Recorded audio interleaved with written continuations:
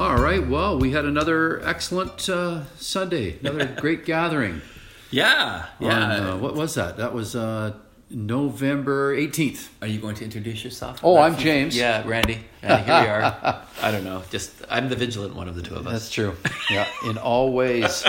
Just Mr. Details. Yeah. That's what they call me. You are the detail guy. Not! So yeah, what a great Sunday. It was. It really was. And wasn't that fun to have Kelsey do our call to worship? Yeah, you really spread it out. Yeah, I would say this week in terms of like you're responsible for getting people to do things. There was a lot of people involved, which is wonderful. Mm-hmm. Yeah, and a real diversity. Yeah. of people. I think male and female, young and old. Yeah, I think there was a bunch going down. Yeah, I think I was the old end. Yeah. So. Yeah, probably. Yeah. Oh well. Yeah, we're getting there. Yeah, we had Karen led us in prayer that was beautiful, and great Evan Elena do the reading, and there was a powerhouse of musicians. There was a young rock star leading us. Yeah, I don't know if people would have recognized, noticed that. I think out of how many were on the stage there, musicians, about 5. Yeah, and I think everybody is one of our worship leaders. Yeah. You glossed over it that I said that there was a young rock star leading us. You didn't even hear me. I thought you said rock stars, but you're talking about yourself. I was talking about the person actually leading. Yeah, no. I'm just an old fart. Oh, sorry. Yeah. Can I say that? You're allowed to say that, okay, I think, right. on our network.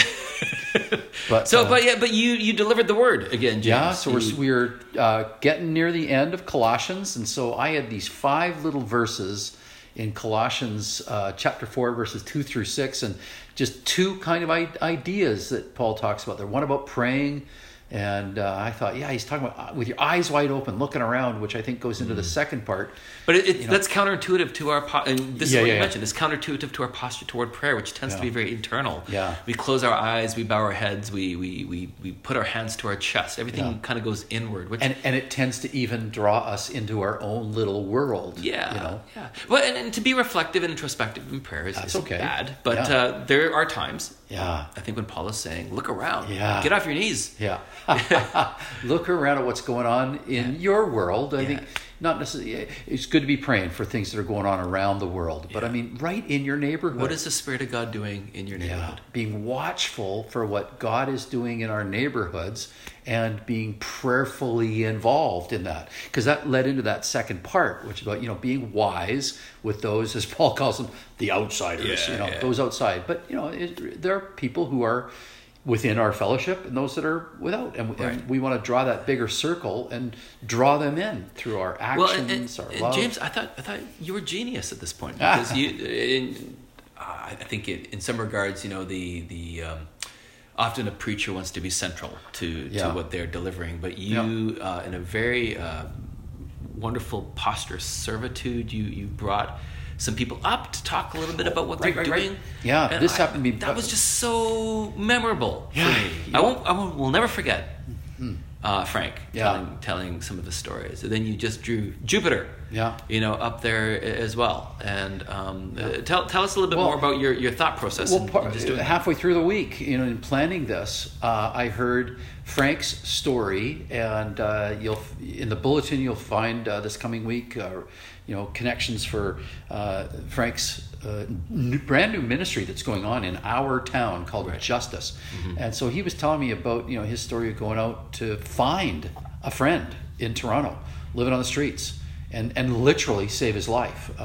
And I thought, and by being faithfully present with him. Yeah, it's not like he came with all the expertise in the world. When it comes to such things. I mean, this is just somebody who he felt some love for and felt really compelled by God to say, I just need to step out of faith and do this. Well, and he was, what really impressed me is that, because I was already thinking about this in terms of what Paul is talking about in Colossians,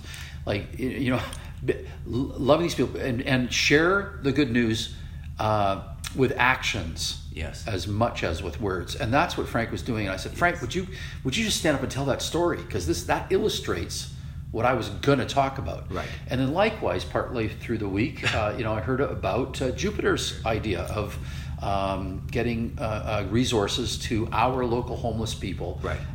And it was so similar to what Frank is doing as well.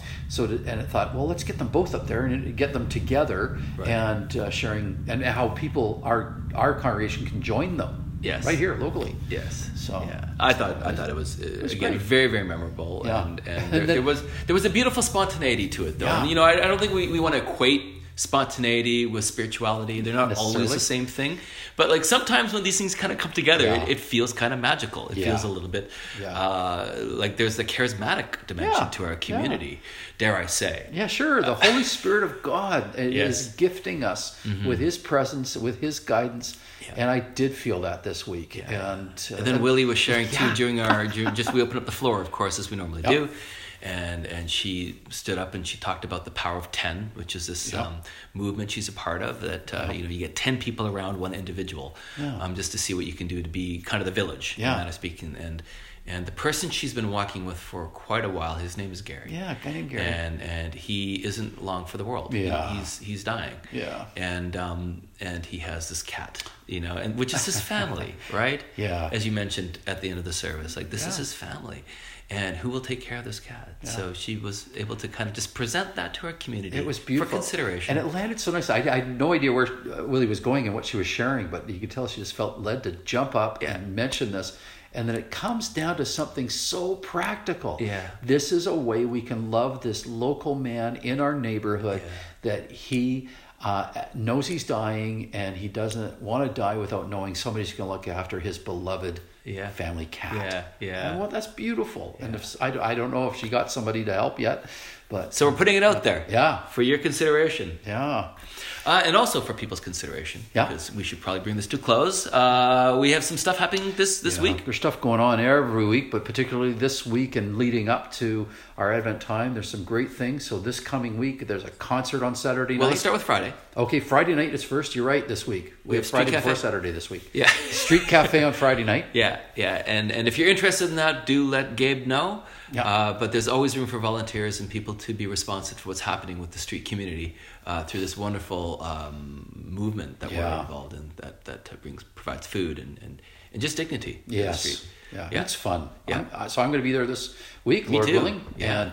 And then Saturday night, Luca Fagale is playing, and he's a friend, and Mike Adele is opening for him. Our great friend is opening for him. So excited about that.